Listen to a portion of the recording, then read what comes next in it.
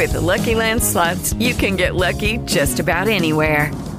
This is your captain speaking. We've got clear runway and the weather's fine, but we're just going to circle up here a while and get lucky. No, nothing like that. It's just these cash prizes add up quick. So I suggest you sit back, keep your tray table upright, and start getting lucky. Play for free at LuckyLandSlots.com. Are you feeling lucky? No purchase necessary. Void where prohibited by law. 18 plus terms and conditions apply. See website for details.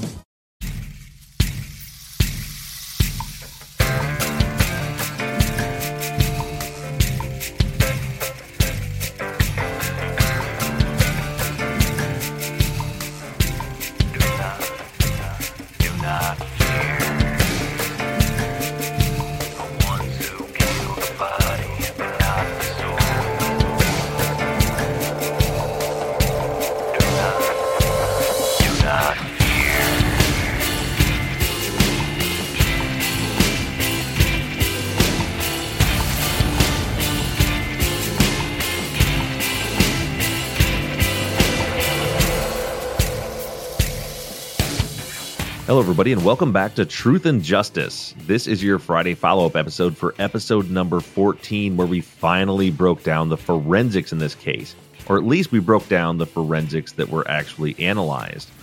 The episode, and more so the testimony, to me was very confusing. It was complex. There was a lot of different documents and source documents being thrown around that weren't all addressed in the actual trial testimony. So I know that the little bit of social media that I've seen over the last week while I was out of town showed me that there was, a lot of questions and also some new finds that some of our listeners had on social media.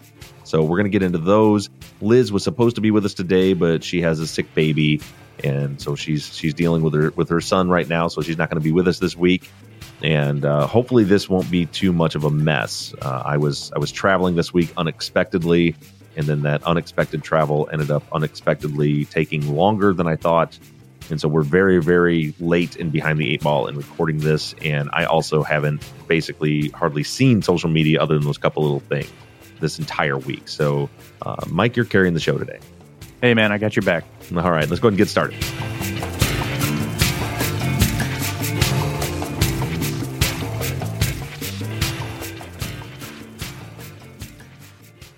Texas Ranger James Holland is a legendary interrogator. They call him the serial killer whisperer. You can't hide those indications, and that's why yesterday I knew that he did it.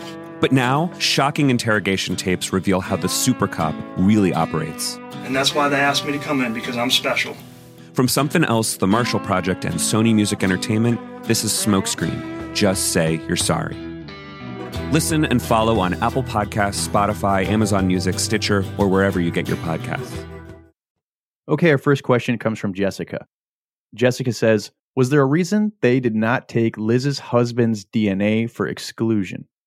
Yeah, I think the biggest reason as far as her husband goes is I guess no one could see that coming as far as expecting the defense, the Seacrest, to know that the prosecution was going to raise the argument that it could have been her husband. I mean, maybe they should have seen that coming, maybe not. But the thing is, because we don't know whose DNA it was, Barnett could have done that with anyone. I mean, she could have said, well, maybe it was the neighbor's DNA, or we can't say that it wasn't the manufacturer's DNA, or we can't say it wasn't the clerk at Target's DNA. So I don't know that it really would have helped. I do think it would have went a long way if he was excluded.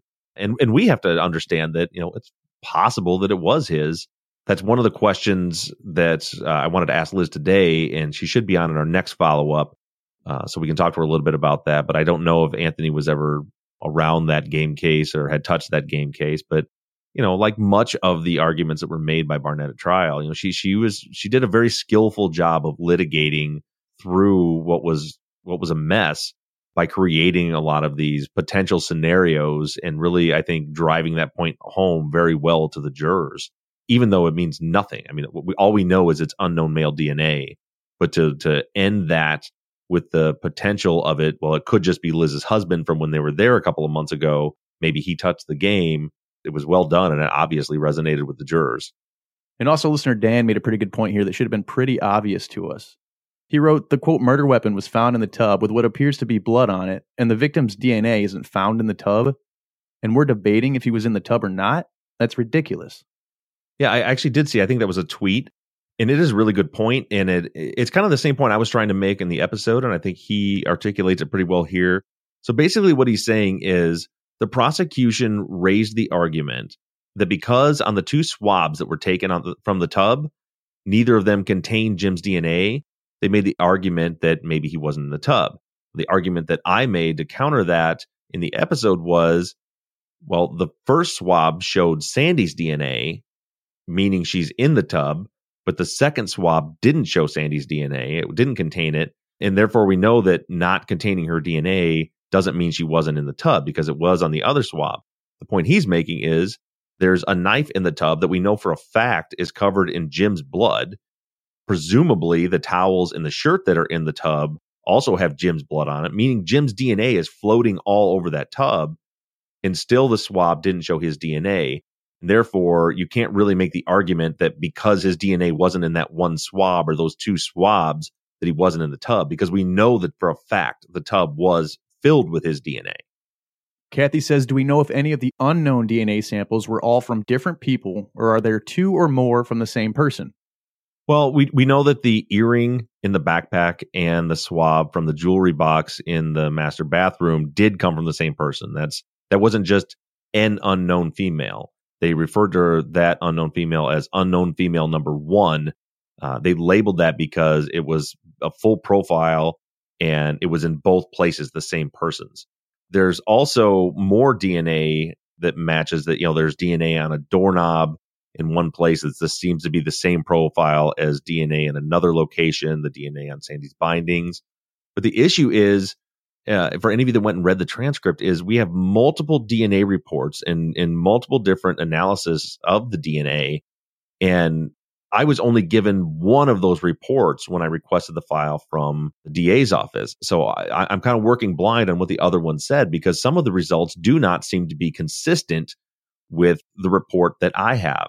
And I don't know if they're testing for different types of DNA. I'm really not sure about that. But I was told by actually Sandy's attorneys that there was DNA of the same offender found, or the same person found, in multiple locations throughout the house, male DNA.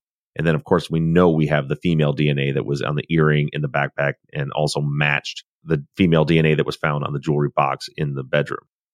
Lisa says, was the DNA found on the video game booklet from blood or some other DNA? No, I think it was just touch DNA. So that there was 2 elements to that video game booklet, or the video game case.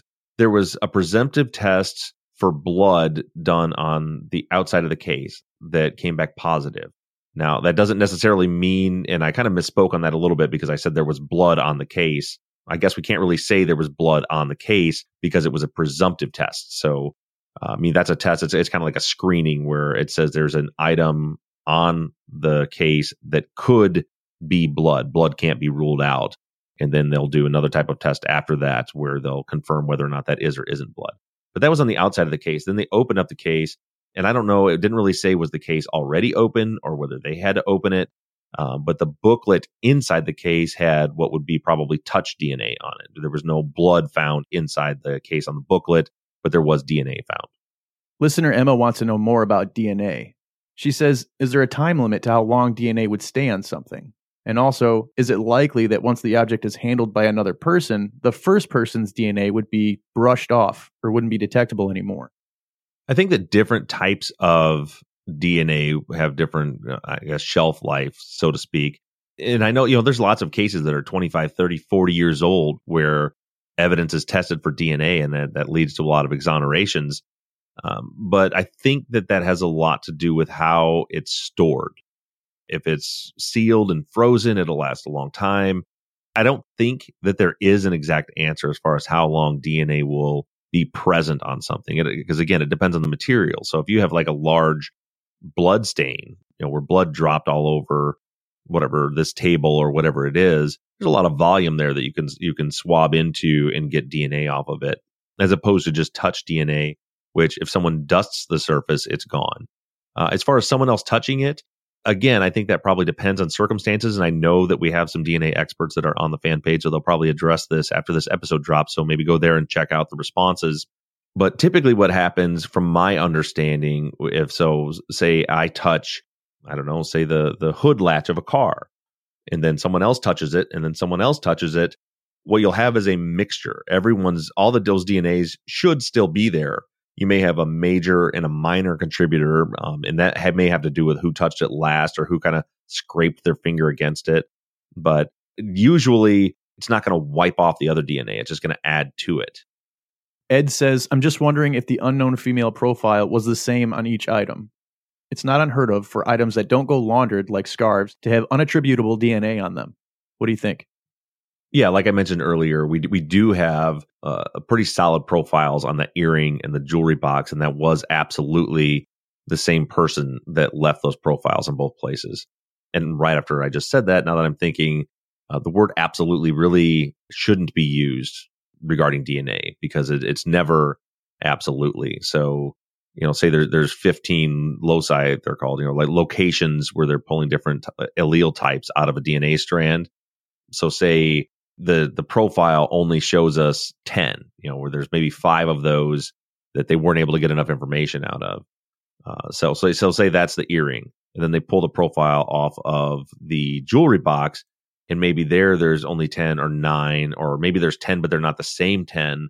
But all of the places where they had the same loci, the same location in the strand match. So let's call them positions, for lack of a better term. So there's 15 positions where they're looking at the alleles. And so in position 1 on the earring, it's a 14-15. And in position 1 on the jewelry box, it's also a 14-15. But then maybe position 2 on the earring is a 17-18.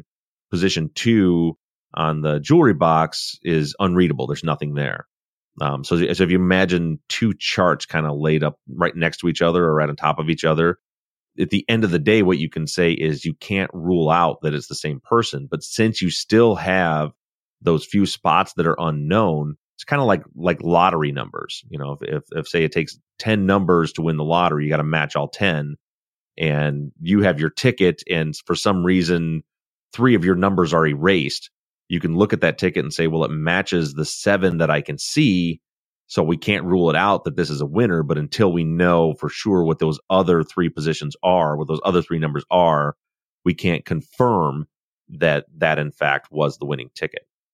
Lucky Land Casino, asking people, what's the weirdest place you've gotten lucky? Lucky? In line at the deli, I guess? Aha, in my dentist's office. More than once, actually. Do I have to say? Yes, you do. In the car before my kids' PTA meeting. Really? Yes. Excuse me, what's the weirdest place you've gotten lucky? I never win and tell. Well, there you have it. You can get lucky anywhere, playing at LuckyLandSlots.com. Play for free right now. Are you feeling lucky? No purchase necessary. Void where prohibited by law. 18+. Terms and conditions apply. See website for details.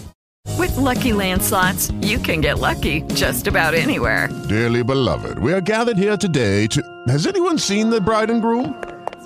Sorry, we're here. We were getting lucky in the limo and we lost track of time. No, Lucky Land Casino, with cash prizes that add up quicker than a guest registry. In that case, I pronounce you lucky. Play for free at LuckyLandSlots.com. Daily bonuses are waiting. No purchase necessary. Void where prohibited by law. 18+. Terms and conditions apply. See website for details. Jennifer says, could the DNA that was collected that didn't match the family members be eventually retested to be matched with a new suspect? Yeah, it absolutely can. I mean, that should all still be stored, and the profiles are still available. The full profiles in the reports, the ones that we don't have, that information is still available. So say we're able to identify a suspect through another means, through a witness or somebody, a snitch of some kind, or some other evidence that leads to them, then they can take their DNA, compare it back to the crime scene evidence as further direct evidence that they were involved in the crime. Angel writes, just a point of clarification. In episode 614, Bob says that there was a presumptive test for blood on the game case that was positive, and then went on to assert that it was a fact that there was blood on the case. But it's important to be clear that a positive presumptive test does not indicate blood, only a substance that might be blood, but could be something else that causes a positive result. A confirmatory test is required in order to say that blood was detected. It's a detail that is commonly confused. He says, unless I missed it, I don't believe a confirmatory test was mentioned. Maybe Bob can help clear this up. Yeah, Angel is exactly right. That's kind of what I was mentioning earlier. I did misspeak there, the more I think about it, because the test that said there was blood there was just a presumptive test. It's just that kind of preliminary test. And I don't have any indication to know one way or the other if a confirmatory test was ever done to determine that it absolutely was blood. It's tough because, of course, there's no photos of it, because we wonder in situations like this, why did they do a test for blood? Usually it's because they see something that looks like blood. So it looks like there's a red blood stain on it. They test it to make sure that it's blood. So yeah, I don't know, but that is an important clarification. I said it earlier, but it's important to clarify again, because I think I really emphasized at one point that it was the case that had blood on it. Really, technically, I can't say that there was blood on it because there was never that confirmatory test done. So thanks for pointing that out, Angel. Christine says, why doesn't the family get the safe tested for DNA? I understand that it can't be used in court, but if it produces the name of a suspect, then surely this person can be investigated. Well, the family could do that. They could hire a firm maybe to come in and swab it and test it. But the problem is, it's not just that it can't be used in court. There's literally nothing they can do with it at this point. During the direct appeals phase of the litigation here, even the defense attorneys no longer have subpoena power at all. It's not like they can take it and run it through CODIS to figure out who it matches. They would have a profile, but knowing that they could only compare it to other known profiles. And since they didn't get any other known profiles to compare it to in this case, that's all they would have. They could compare it to Jim and Sandy and the rest of the family's profiles to see if it was theirs. They could maybe find out that it's Jim's, which, it likely is Jim's blood. There was bloody Jim 2 feet away from the safe. So it's whether they go through the time and the expense right now just to find out if it was or wasn't Jim's blood, knowing that there's nothing they can do with that information right now. Even if they find out that it's not Jim's or anyone else's, meaning it is the killer's DNA, they have no way of knowing who that is. They just have a profile. They have a bunch of numbers. They have no way of finding out whose that is. At some point when we get into the habeas phase, they might. I don't know. I've never really talked to the attorneys about it. Yeah, it's something that can be done at some point. The safe is preserved so that they get it. But again, we're always going to go back into that chain of custody issue and the fact that the police never took it into custody. So it'd be a problem. Lauren says, would the family members who weren't DNA tested before be willing to be tested this time around? Yeah, I haven't asked any of them. The only family members that I think would be relevant would be Liz and her husband. I'm sure, because just from my conversations with Liz about it, she was frustrated that, they made the argument in court, but they had never asked her for her DNA. She's like, I was right here. All they had to do was ask me for it, and I would have given it to them. But the prosecution never made any attempt to get that DNA from Liz or from Anthony or from anyone else. And for good reason, because had they done that, it's a double-edged sword. Because if they say the earring in the jewelry box, say they ran that and it did come back, that's Liz's DNA. Well, for the prosecution, what that does for them is they can say, well, that's the daughter. She probably wore that earring when she was here a couple of months ago. So that's not DNA from an unknown offender. Well, I guess that helps a little, but there's a bunch of other DNA in the house that comes from unknown individuals as well. That's not Liz's and cannot be Liz's because it's male. But the gamble they would be taking if they did that is if it comes back and it's not Liz's DNA, then they're in trouble. Because now they have just confirmed that is most likely the intruder, the killer's DNA on the earring in the jewelry box. Very hard to explain how in the box containing stolen items in the garage has an earring with someone's DNA on it, and the same person's DNA is on the jewelry box that was rifled through in the master bathroom. That would have been an acquittal, 100%. So it wasn't worth the risk for the prosecution to do that. But getting back to the original question, that would be a question obviously for Liz. I don't want to speak for her, but I just know from our conversations that for her, there was frustration. Like, if you were going to make that argument, why didn't you take my DNA and find out? Jennifer said, in the episode, you said there were a few different reports than the one you discussed during the episode. Are these reports of the same tests of the same items or different items? Also, are you working on getting copies of those additional reports? Yeah, so they were definitely testing a lot of the same items. I first noticed when I was going through, obviously in the beginning of the testimony, like I mentioned earlier, you hear Mac putting these reports into evidence, right? So he's, here's Exhibit 22, here's Exhibit 23, here's Exhibit 24, whatever the numbers were. They were in the 20s, I remember. And it was the state crime lab, the Harris County crime lab. There was another crime lab somewhere in there, I think. I think there was 3 There was at least 2, but they were talking about items, and I noticed the item numbers weren't lining up with the report I had, which is the Harris County forensic report. So they would say things like, all right, so in item number 17, it says da da da da da, and I'm looking at a report that doesn't have an item 17, or the item 17 is something completely different from what they're talking about. That clearly came from another agency. They didn't really spell that out. But yeah, I'm going to try to get the rest of those reports. I want to see what they say, because the most confusing issue for me, or frustrating issue for me, was as I've been studying these forensics for quite a while now with the report that I have that's up on our website. And I even highlighted this particular part of it so you can see what I'm talking about. Sandy's bindings, that was huge. The bindings on her ankles and the bindings on her arms. Both of them had unidentified male DNA on them. And it says that Sandy, Jim, Herman, Maria, Gerson, Marissa, Monica, everyone that was there was completely excluded. So they had enough of a profile for exclusion. They know that it wasn't their DNA, but it was on Sandy's bindings. And that is huge. And if you read the testimony with Matt Quartaro, you'll see that information comes out when he's talking about the alleles. And then he mentions maybe there's some allele dropout, which that must have come from the other report, or there's a potential for allele dropout. But it was very, very confusing testimony to me. And I read DNA reports often. I can't even imagine how it resonated with the jury, but I certainly didn't read that part of his testimony to say that there was unknown male DNA on Sandy's bindings where the whole family can be ruled out.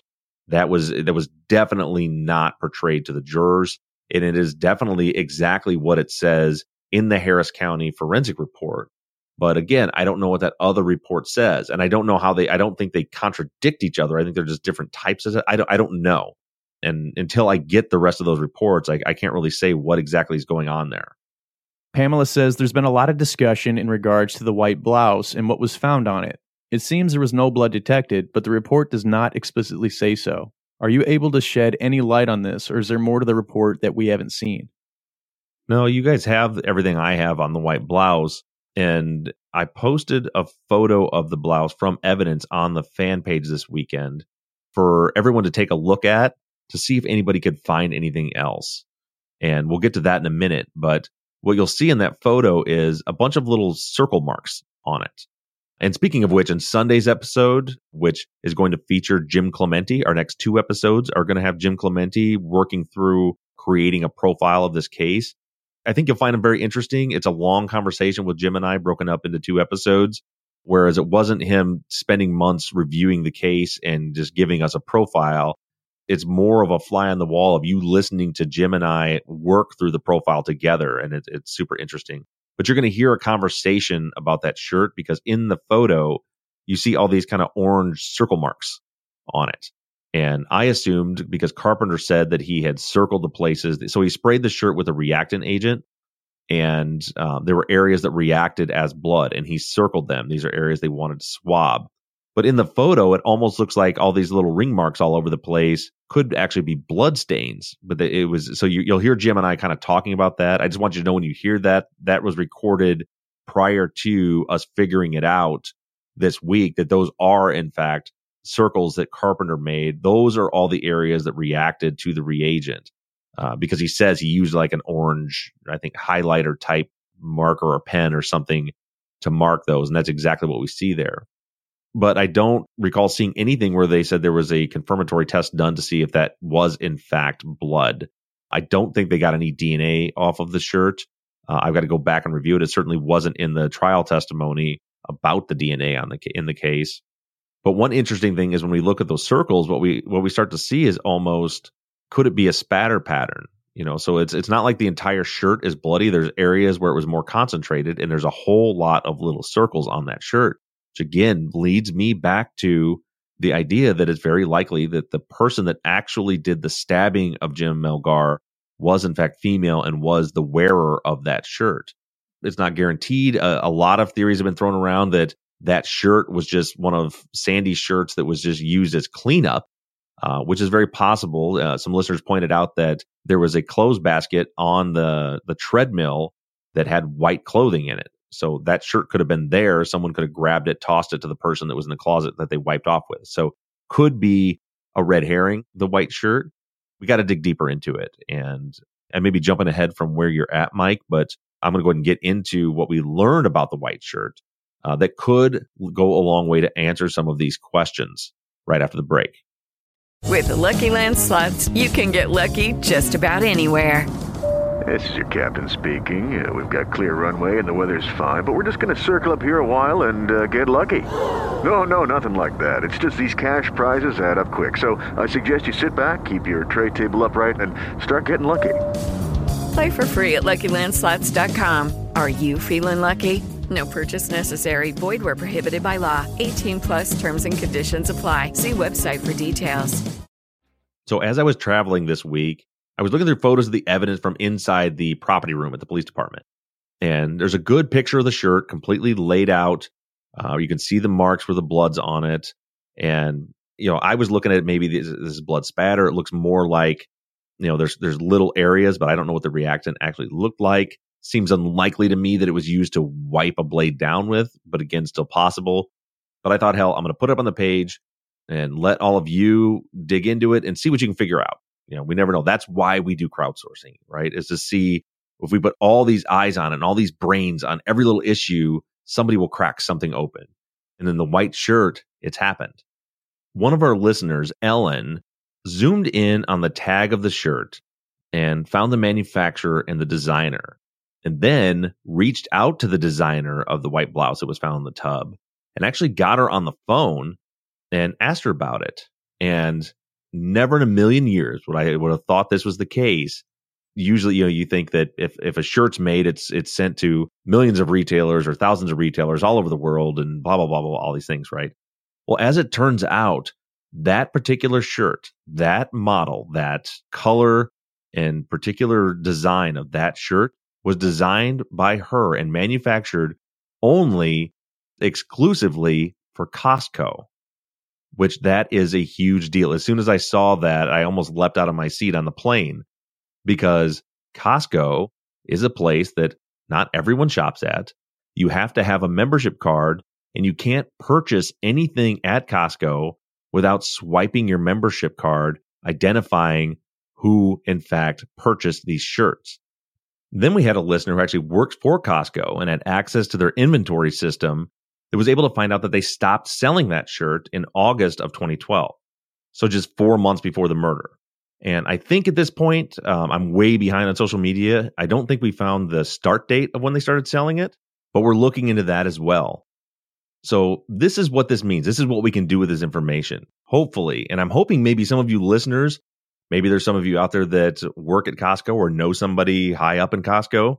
But what I want to be able to do is see if we can track down who in all of the Houston area Costcos purchased that exact model of shirt in white, in size medium, during the entire duration that shirt was sold, which will be a far smaller number than if we were just looking at, say, how many of those were sold at Kohl's across the United States.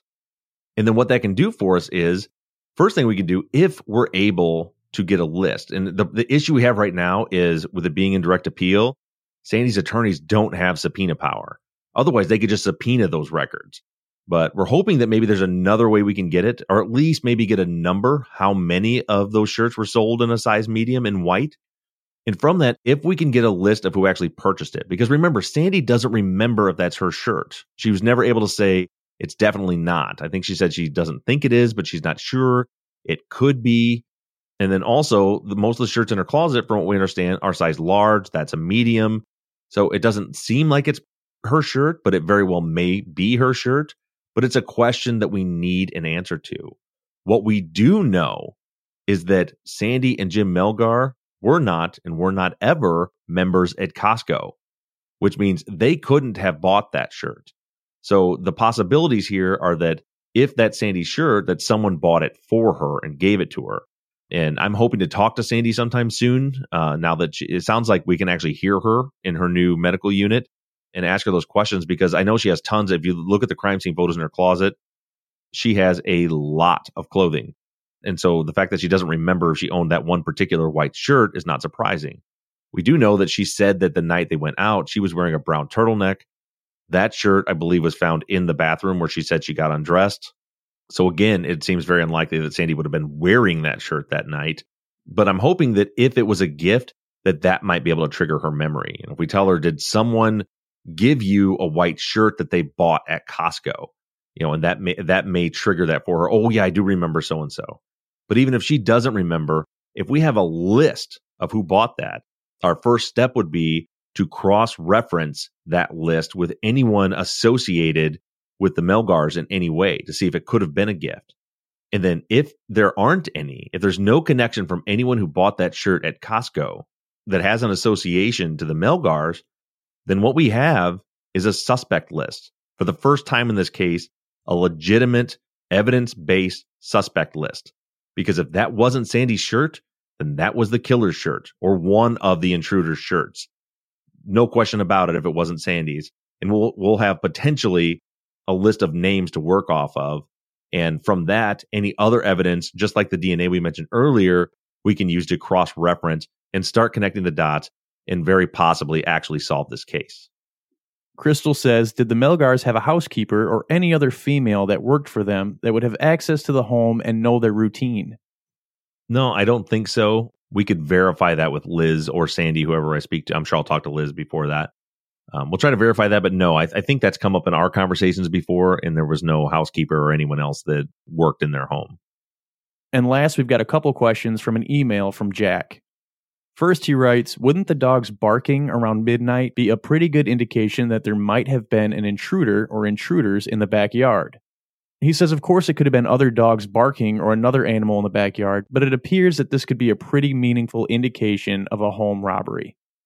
Yeah, and I've made this argument before, and people have made a lot of insinuations about the dogs, but one of the first things when I was kind of reading the interview transcripts with Sandy, and what she said happened was, well, the dogs were barking all of a sudden at midnight, 1 a.m. So Jim got out. Well, why would dogs be barking? Maybe they were barking because there was an intruder. It makes sense. And we can't say that's what happened, but I certainly think it's an indicator that, yes, someone was trying to get into the house or someone was in their yard causing the dogs to bark that set this whole thing into motion. Next, he writes, it also occurred to me that when you discuss the lack of other DNA evidence on Jim's body, that a potential intruder was wearing gloves intentionally as not to leave any DNA during their home robbery. I agree with this wholeheartedly, although I don't see so much criminal sophistication here in this burglary to indicate that they were worried about DNA. But if this was, in fact, a home invasion for the purpose of robbery or burglary, then, yeah, I think it's pretty easy. Most common criminals know if you wear gloves, you don't leave your fingerprints behind. Very simple. And when we look at all of the evidence around the crime scene or the lack of specifically fingerprints, also that's a lot of stab wounds. And as far as the person that killed Jim, it's not real typical that the attacker wouldn't have cut their own selves on the knife. So I think these are indicators that the killers were in fact wearing gloves. And I also think that that's why there's a real high potential that the killers or someone in the group left their DNA behind on Sandy's bindings, because the one time when you may want to take your gloves off is when you're trying to tie knots. And so that could be why there's DNA left behind there. Also, you're dealing with scarves and cloth material, not somewhere where the average person would think that you would leave fingerprints behind. And really, you wouldn't leave fingerprints behind in tying up knots that way in a cloth item like that. But yeah, I mean, there's a lot of indicators, in my opinion, based on lack of fingerprints, lack of physical evidence on the scene, that the intention was burglary. The burglars wore gloves for that exact reason. And then we have a couple of places where we do have some foreign DNA within the crime scene, not just in the backpack where they thought they were actually going to be leaving with it. And those are places where, of course, there's knots being tied, which are hard to do with gloves on. All right, that's all we got for questions this week, but we have a couple of announcements. Yeah, so first of all, Mike and I are taking a week off next week. So you're going to have your episode coming Sunday, the first half of the Jim Clemente interview, and then we're going to have a week off before the next Friday follow-up and the next episode. Part of that is because we're actually going to be on vacation that week. We're going to be gone a lot of times we try to pre-record stuff and plug them into those times when we're gone, so you guys don't have to go weeks without episodes. But there has been a lot of insanity with our schedule coming up lately. I mean, we had this, I unexpectedly had to leave and go to LA this week. I was gone for 4 days. We had some stuff going on here in the studio that we had not planned on that just brought our work to a complete halt last week. For Thanksgiving, we've got a trip planned with my family, and Mike's got a trip planned with his family. And then we have the UK tour coming up where I'm going to be gone for a week, which we have to pre-record for that before we leave, so we don't have another gap. So we made the executive decision so that we can actually take a breath and stop working till 8, 9, 10 o'clock at night, sometimes as in last week, midnight, 1 a.m. So we decided next week we're just going to have a week off. We're going to take a week off while we're off. So sorry, there'll be no episode next week, but we really need a chance to breathe and catch up, and that's going to allow us to do that. And then lastly, speaking of the UK trip, I just wanted to make sure, let you guys know there are still tickets available for some of these shows. I don't think any of them are completely sold out yet, but I'm really looking forward to meeting lots of you guys while I'm in the UK. And so the schedule is Sunday, I'm going to be in Newcastle. And then Tuesday, I'm going to be in Edinburgh. And thank you to all of you who corrected my mispronunciation of Edinburgh last week when I mentioned it. I still maintain that the Scots spell that name wrong, and that's not my fault. Right. But so we're going to be up in Scotland and Edinburgh on Tuesday. Wednesday, we're going to be down in Manchester. And then Thursday, we're going to be in London. This tour is going to be about the West Memphis 3 case. So I'm going to be speaking about that case. And then there will be meet and greets following, probably before and after. I'll be hanging around. I think they're all in places where they serve beer, which I enjoy beer. Becky's going to be with me. So come on out, listen to the presentation, and then we'll all actually get to hang out and have a few pints together afterwards. You can buy the tickets at justkillintime.org. That's justkillintime.org. That's the organization that is bringing me out there and putting on all these events. The tickets aren't that expensive. I think they were £25, euros, some non-American denomination, whatever you all use over there. So make sure, go get your tickets. I'm looking forward to seeing a lot of you there. We are at this point about, looks like 3 weeks away from our UK trip. So hopefully we'll see a lot of you there. Hope you guys enjoy Jim Clemente this Sunday. It's a really cool conversation where we kind of work through the profile together.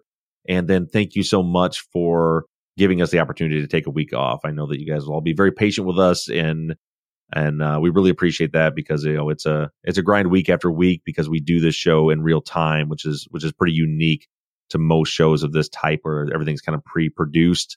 So we have to come in every Monday morning and start the planning process, the research process, the writing process, get the show recorded and then edited, and then music on it, and then produced every week. And every little thing that comes up, which comes up all the time, really sets us behind. So this week off is very meaningful to us, because it's going to give us a chance to just breathe for a minute and catch up. Thanks again, guys. So enjoy the episode on Sunday, and we'll be back for a Friday follow-up 2 weeks from today. Take care, everybody.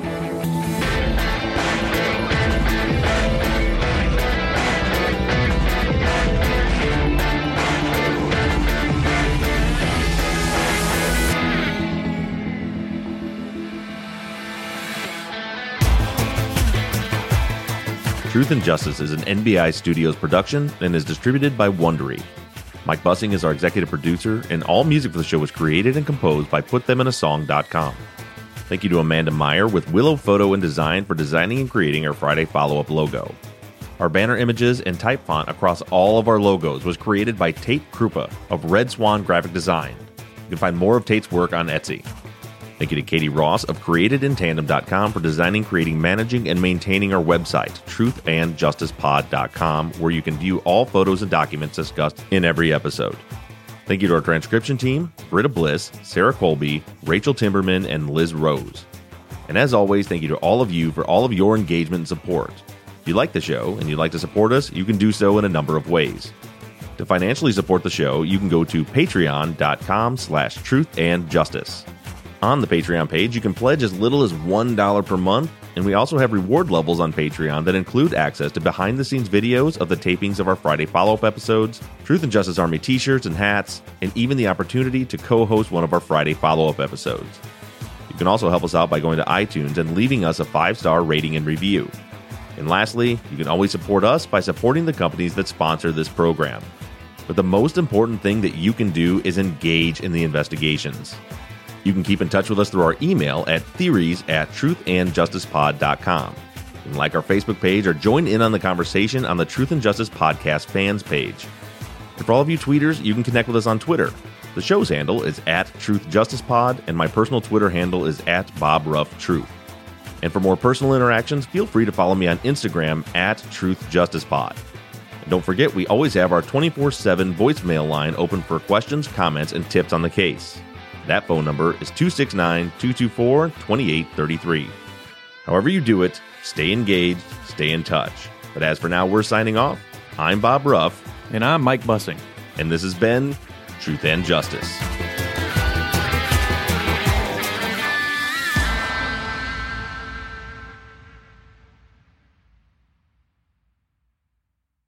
All right. Why do we use software when we can just use this website? I don't know. I'm getting scared because pretty soon you're going to find some tech that's just going to completely outsource my job as your editor. Right. I don't need Mike anymore at all. It's true.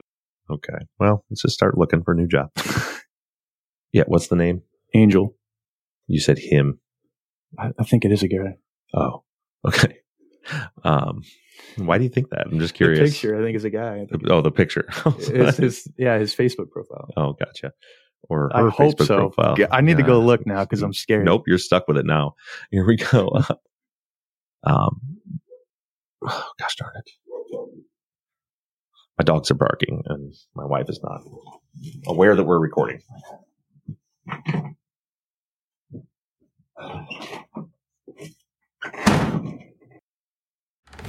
You've seen the film. You know the game. Now Jumanji just got real. Only at Chessington World of Adventures. Featuring Daredevil Dad, Mom on a mission, and the kids who can't wait to ride the world's first Jumanji roller coaster. An epic adventure awaits. World of Jumanji. Only at Chessington World of Adventures. Book this summer's must-do day out at Chessington.com.